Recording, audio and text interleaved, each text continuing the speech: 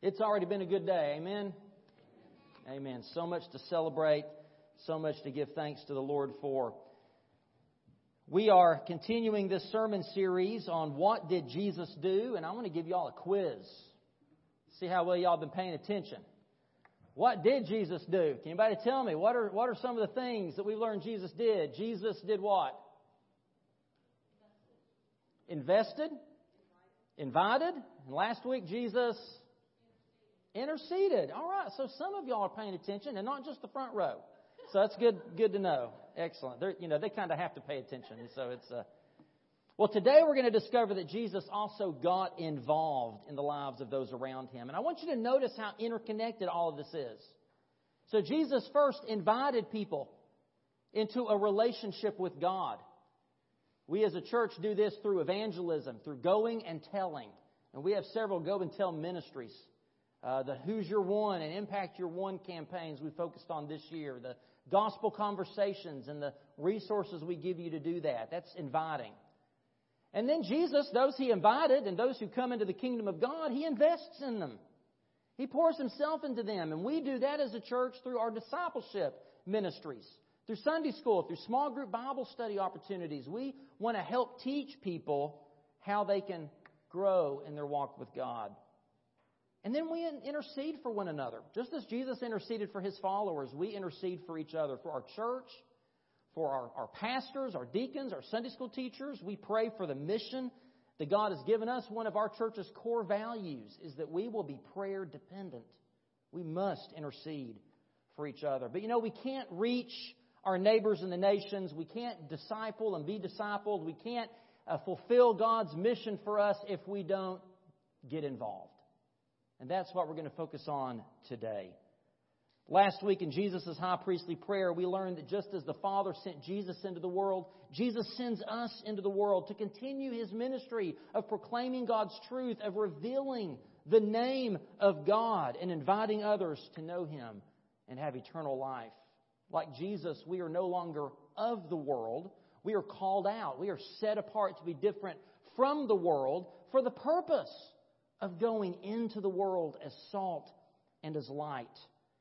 Salt and light aren't effective unless they get involved. Your flashlight, light in that flashlight does no good unless you give it power and you shine it into the darkness. Salt can't flavor your food in the salt shaker. It must be put into the food to interact with the food. And that is what Jesus sends us to do right here in McDuffie County, Georgia, and all around the world. He sends us into the world to get involved. So today I want us to look at Jesus' example and discover how we can get involved in our world for the sake of the kingdom of God. And really for Jesus it begins with the incarnation. The incarnation is the ultimate example of getting involved.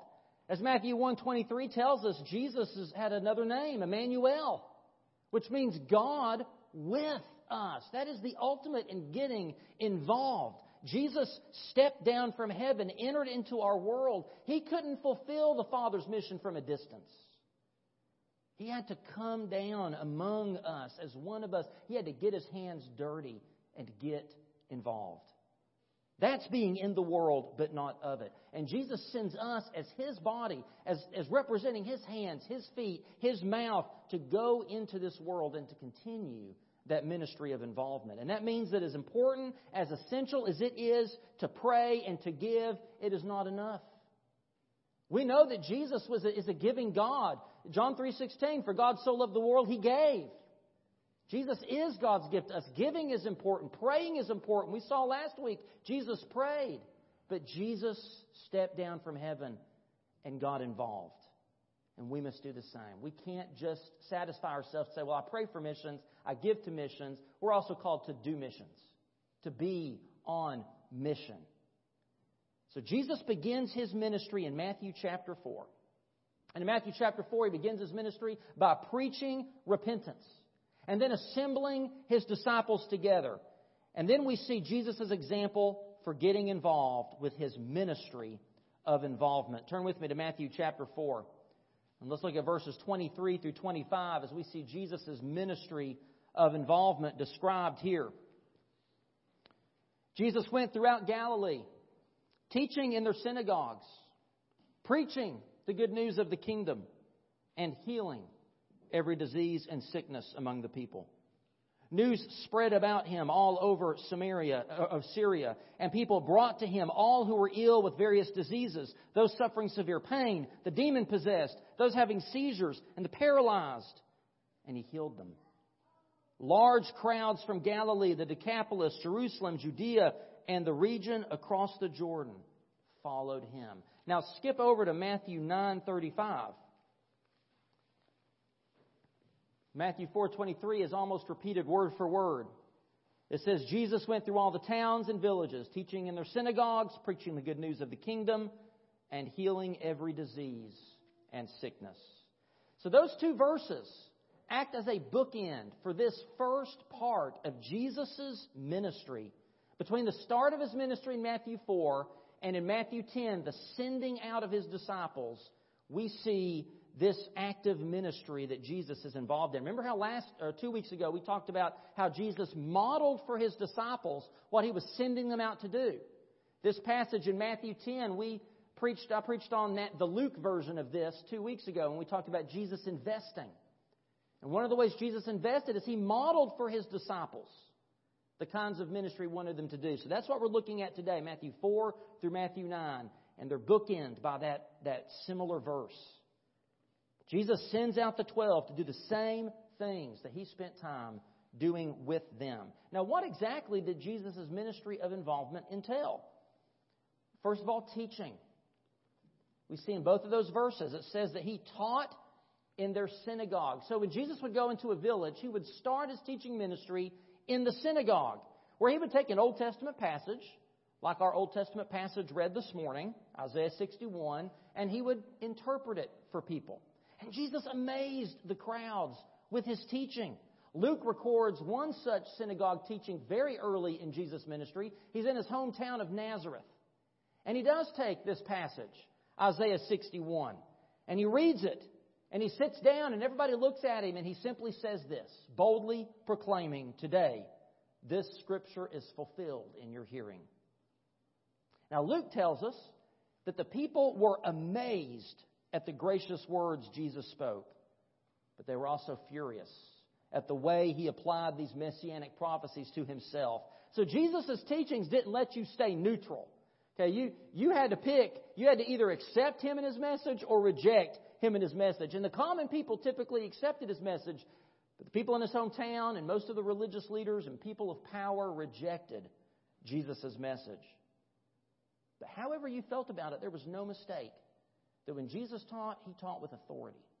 He spoke with a power no one had ever heard. Some people thought that it's because he was one of the ancient prophets come back from the dead. Other people thought it's because he was demon-possessed. And in this section of the gospel, Matthew devotes 3 chapters. Between verses chapter 4 and chapter 9, he devotes 3 chapters to Jesus' teaching, what we call the Sermon on the Mount. And Jesus likewise calls us to teach.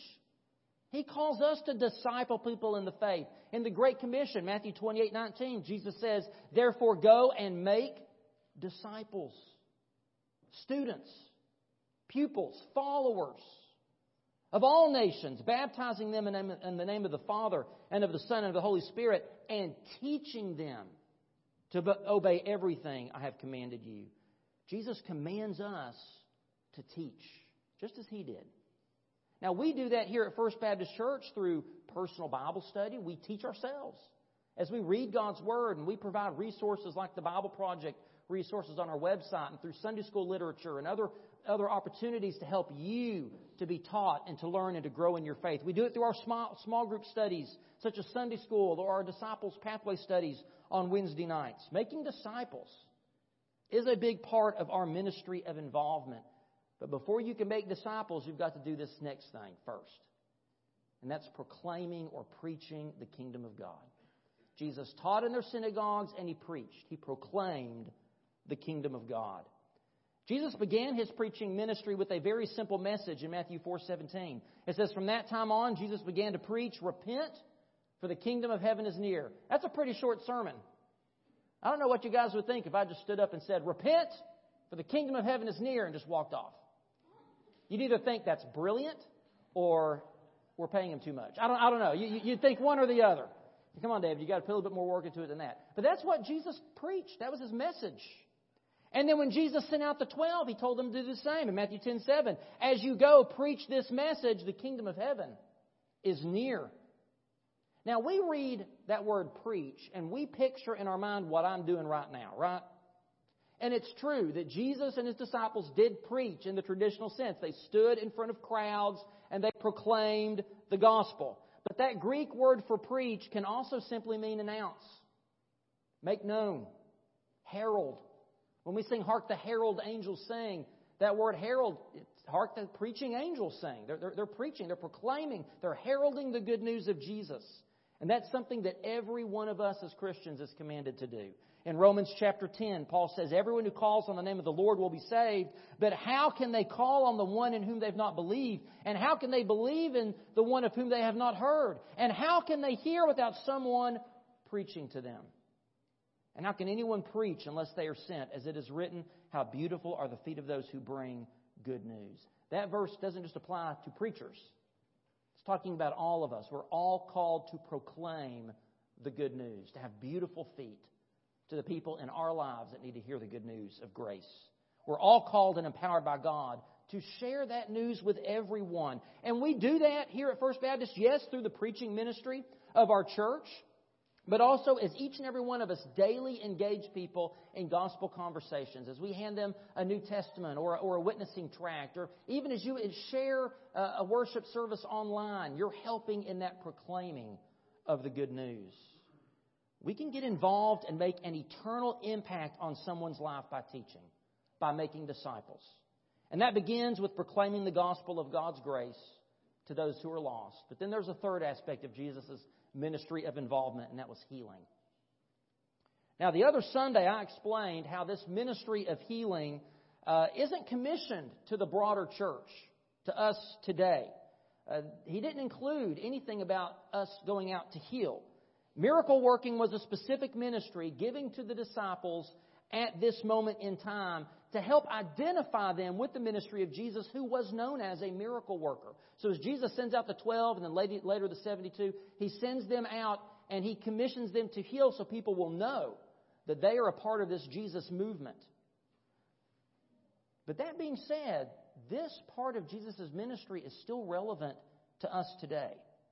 Because the Greek word that's used here for heal, and there's several Greek words that are used for healing and curing. The one here is therapeuo. And you can imagine what word we get from therapeuo. Anybody have a guess? Therapy. Therapy comes from therapeuo. And so this Greek word means serve. It can be translated heal, cure, attend to, take care of, treat. It's the idea of helping someone recover their health, restoring them to wholeness and well-being. And in Matthew 4, we read where people brought those who were ill with various diseases. They were suffering pains, possessed by demons, people who had seizures or were paralyzed, and Jesus therapized them.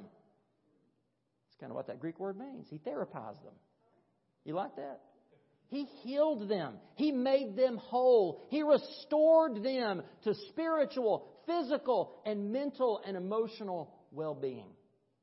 Now, I want us to do a quick survey of Matthew chapter 8 and 9 and look at all Jesus did to get involved in the physical, mental, spiritual brokenness of people's lives. He touched a leper and made him clean. Not only physically restoring him to health, but relationally restoring someone who was unclean and set apart from society. He merely spoke from a distance, and a Roman centurion's slave was healed from paralysis, not only healing this man physically, but saving his life and returning him to productivity.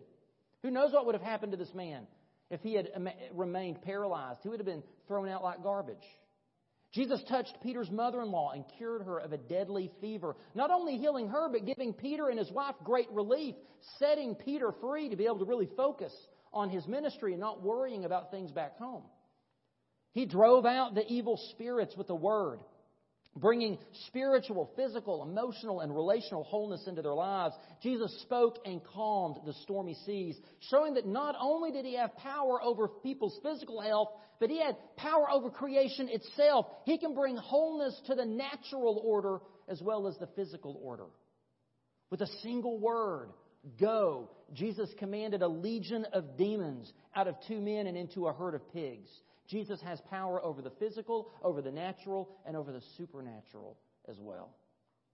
Jesus further demonstrated His power over the spiritual by forgiving a man of his sins and then restoring to him the ability to walk. He healed a woman from a 12-year-long illness that left her ceremonially unclean, again restoring her not only to physical wholeness, but relational and communal wholeness as well.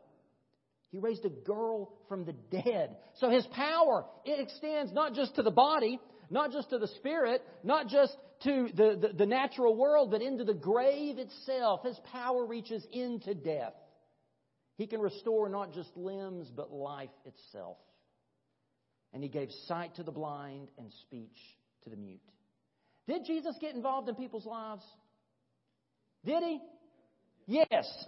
Did Jesus meet the needs that He saw? Yes. Did Jesus make a difference in people's lives? What about us?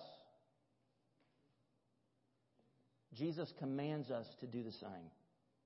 Matthew chapter 25, Jesus tells this parable. He says, beginning in verse 34, the king will say to those on his right, "Come, you who are blessed by my Father, take your inheritance.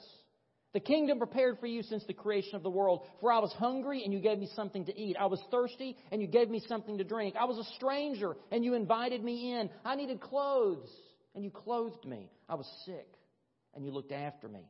I was in prison, and you came to visit me." And then the righteous will answer him, "Lord, when did we see you hungry and feed you, or thirsty and give you something to drink? When did we see you a stranger and invite you in, or needing clothes and clothe you? When did we see you sick or in prison and go to visit you?" And the king will reply, "Truly I tell you, whatever you did for one of the least of these brothers and sisters of mine, you did for me."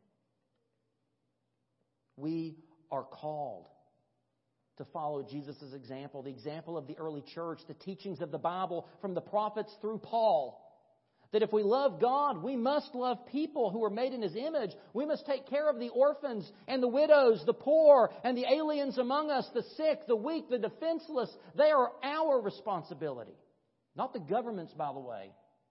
They're ours, the church, the people of God. And I think one of the reasons we're in the mess we're in today is because we have failed miserably at this charge. James 1:27 tells us that the religion that God our Father accepts as pure and faultless is this. It's to look after orphans and widows in their distress and to keep oneself unpolluted from the world. Dr. Robbie Foster is the outgoing president of the Georgia Baptist Mission Board and pastor of Northside Baptist Church in Valdosta. He preached Monday at the Georgia Baptist Convention on one of these verses we're looking at today, Matthew 9:35 through 38. So I was pretty excited when he started preaching on that. I was like, I'm preaching on that Sunday. So I started taking notes.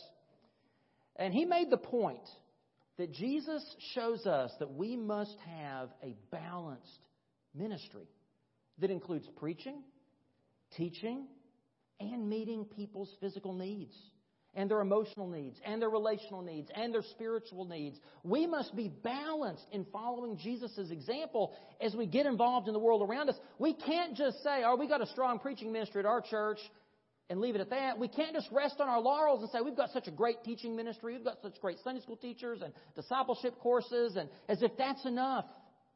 Nor can we fall into the trap that some churches fall into that think that if they just clothe the naked and feed the hungry and provide other social services, that's all they have to do.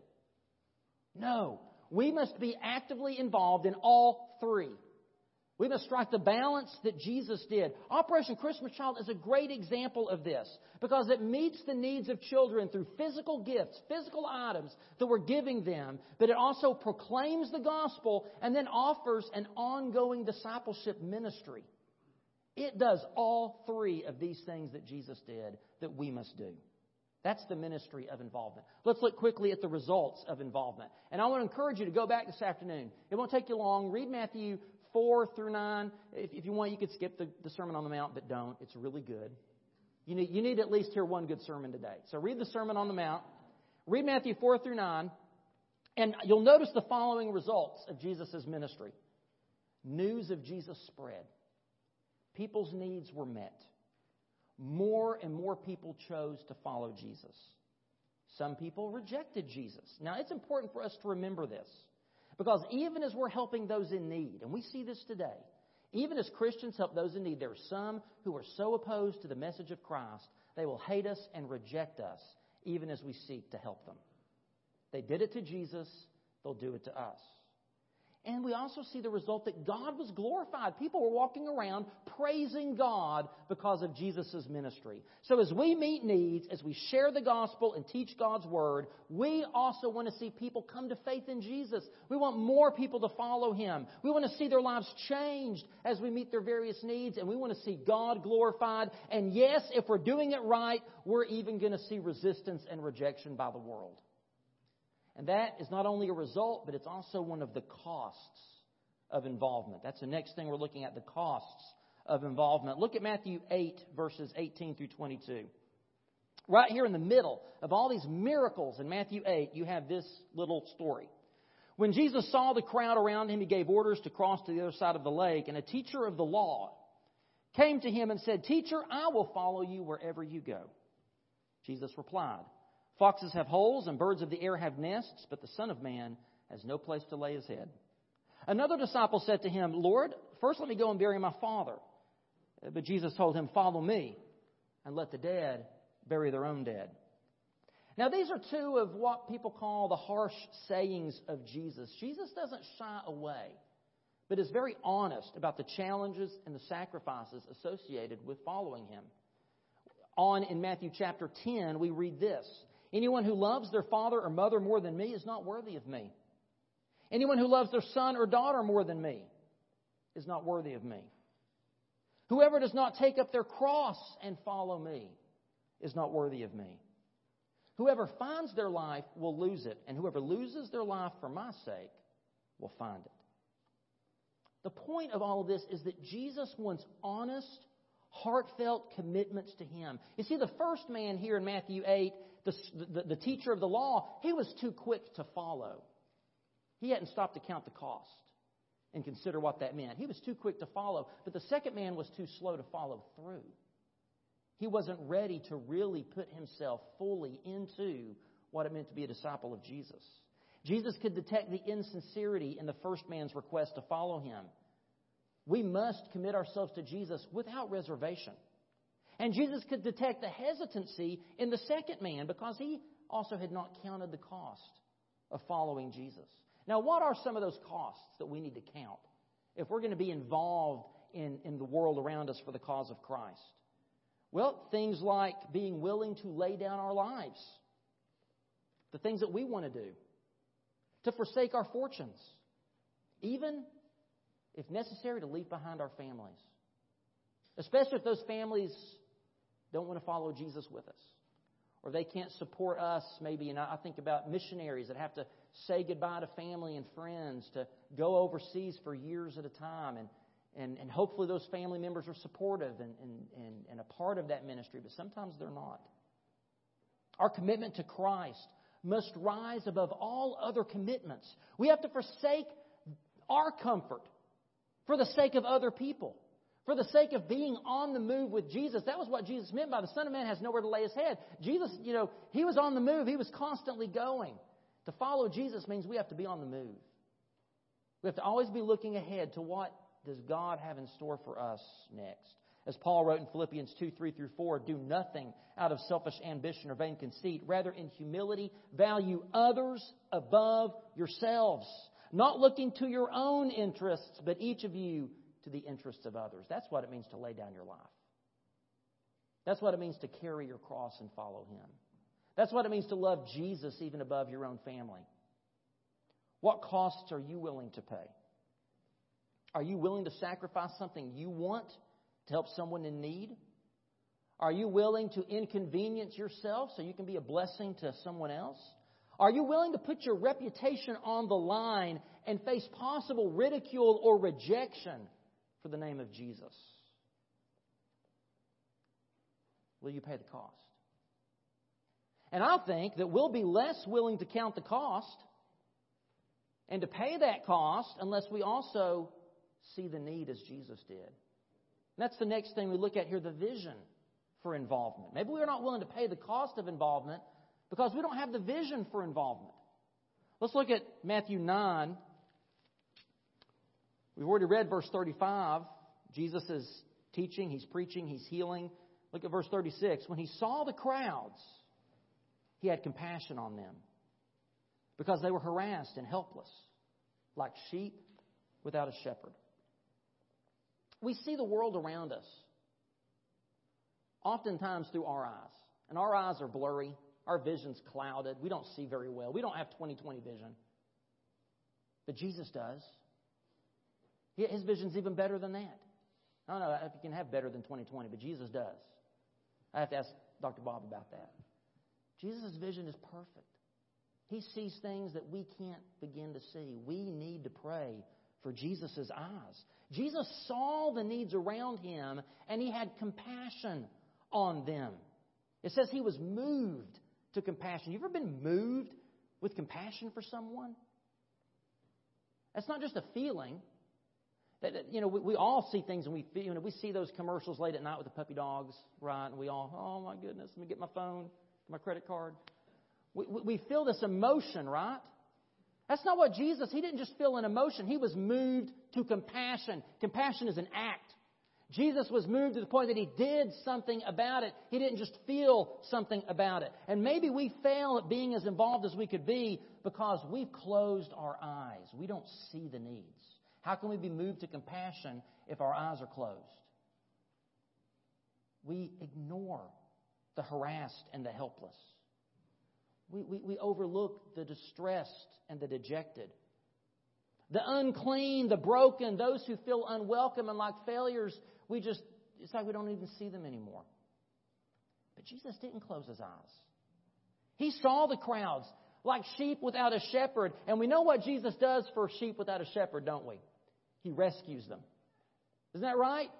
He invites them to heed His voice and to come into His fold so that He can be their good shepherd, to supply their needs, to put their feet on the right path, to walk with them through the dark valleys, to protect them from the enemy, and to bring them someday into the Father's house forever. We need to have a vision like Jesus. When Jesus saw the harassed and the helpless, the lost and the wandering, He didn't see them as problems to be solved. He saw them as people to serve. He saw them as a harvest to be reaped for the kingdom of God. Now the disciples would look at the hungry crowd. They'd look at all the children being brought to Jesus. They would look at the woman who stopped Jesus in the middle of a crowded street, and they saw problems to be avoided. But Jesus only saw a plentiful harvest to be brought in. May we, like Jesus, open our eyes to those around us, to the world around us, and do what we can. Take what God has entrusted us and invest it into making an eternal impact in the lives of others. May we see people as Jesus saw people and be moved to compassion. Amen? We need to have the vision for involvement, and then finally we see the need for our involvement. Look at verses 37 and 38. Then He said to His disciples, "The harvest is plentiful, but the workers are few. Ask the Lord of the harvest, therefore, to send out workers into His harvest field." Imagine, the time is ripe. It's peak season. The fields are white unto harvest. It's time to go out there and get to work. But the ripe fields won't reap themselves, will they? Nope. Have you ever had a garden that doesn't pick itself, does it? Anybody in here ever pick cotton? I know my mother-in-law's talked about picking cotton. She was a little kid, and it was the worst thing she said she'd ever done. Cotton don't pick itself. Now, on my way down to Macon for the convention Monday, I drove through lots of fields that were full of white cotton. And I thought to myself, somebody has to get out there and pick that. And if you don't get out there and pick that cotton, it's just going to go bad out there in that field. It's going to go to waste. Now, would that be the cotton's fault? No. The problem isn't with the field. The problem isn't with the ministry involvement. The problem is with us, the workers. We're the problem, which is why Jesus didn't say pray for the harvest. He said pray for what? Workers for the harvest. Pray for laborers to go out into these fields that are ripe for harvest. Now, our church is involved in valuable ministries. We are involved in reaping some harvest. We're blessing children all over the world through these Christmas boxes and through our Christmas backpacks that we collected a few weeks ago. We help women who are escaping abusive situations through our Safe Home baskets. We help feed the hungry and clothe the naked through our Go and Tell ministries and through supporting organizations like Manna. We minister to international students and to tourists and to hikers on the Appalachian Trail through our support of Smoky Mountain Resort Ministries. We provide fun, safe family events for our community through things like Trunk or Treat and Easter egg hunts and Upward Basketball and Vacation Bible School and Drive-Thru Nativity. We come alongside young and single moms to encourage and equip them through Lily Moms. Through our partnership with HOI, we are providing community revitalizing help in Honduras, as well as improving the economic lives, the health of families, and teaching them valuable skills. We give away bicycles and help build wheelchair ramps and minister to foster kids and their families at Christmas and throughout the year. We help girls who are going into their freshman year of high school with clothes and school supplies through Wonderfully Stitched. And that's just a sample. We do that and so much more through our church. And these ministries happen, and these ministries were created because somebody saw a need and was moved with compassion. That's how each of these came about. And then that moving with compassion got them and others involved. See, these ministries only happen, Drive-Thru Nativity is only going to happen because workers go out into the harvest field. And what a shame it would be for us as a church to let some of those fields just go to waste. Just go to seed. Will you pray for workers, for the harvest of souls, for involvement in meeting needs in our community and our state and our nation and our world? Will you pray? And will you be the answer to that prayer? Will you open your eyes and see the need and allow the Spirit of God to move you with compassion? And will you get involved?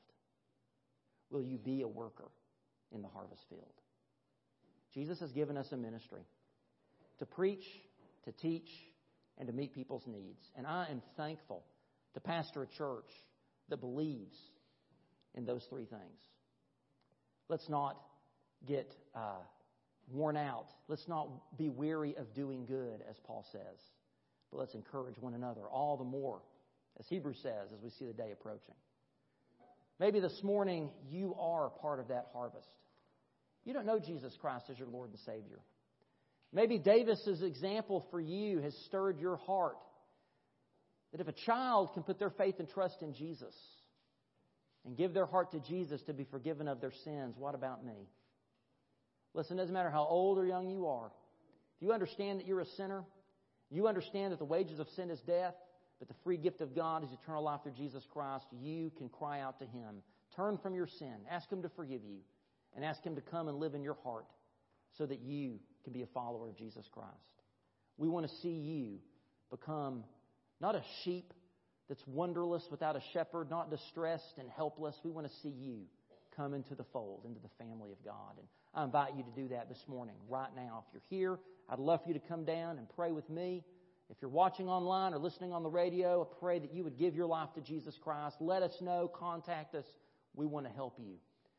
And for all of us that are here today, as believers, all of us listening as believers, I hope that this message has stepped on your toes maybe as much as it stepped on mine this past week. And to not let ourselves become complacent. It's very easy to become complacent. It's very easy to say, well, I packed my shoe boxes, I'm done. But the needs are all around us. And every day, Jesus is giving us opportunities to disciple, to proclaim the gospel, and to meet needs. Let's be the workers into the harvest field. There's more to pick. There's more to bring in.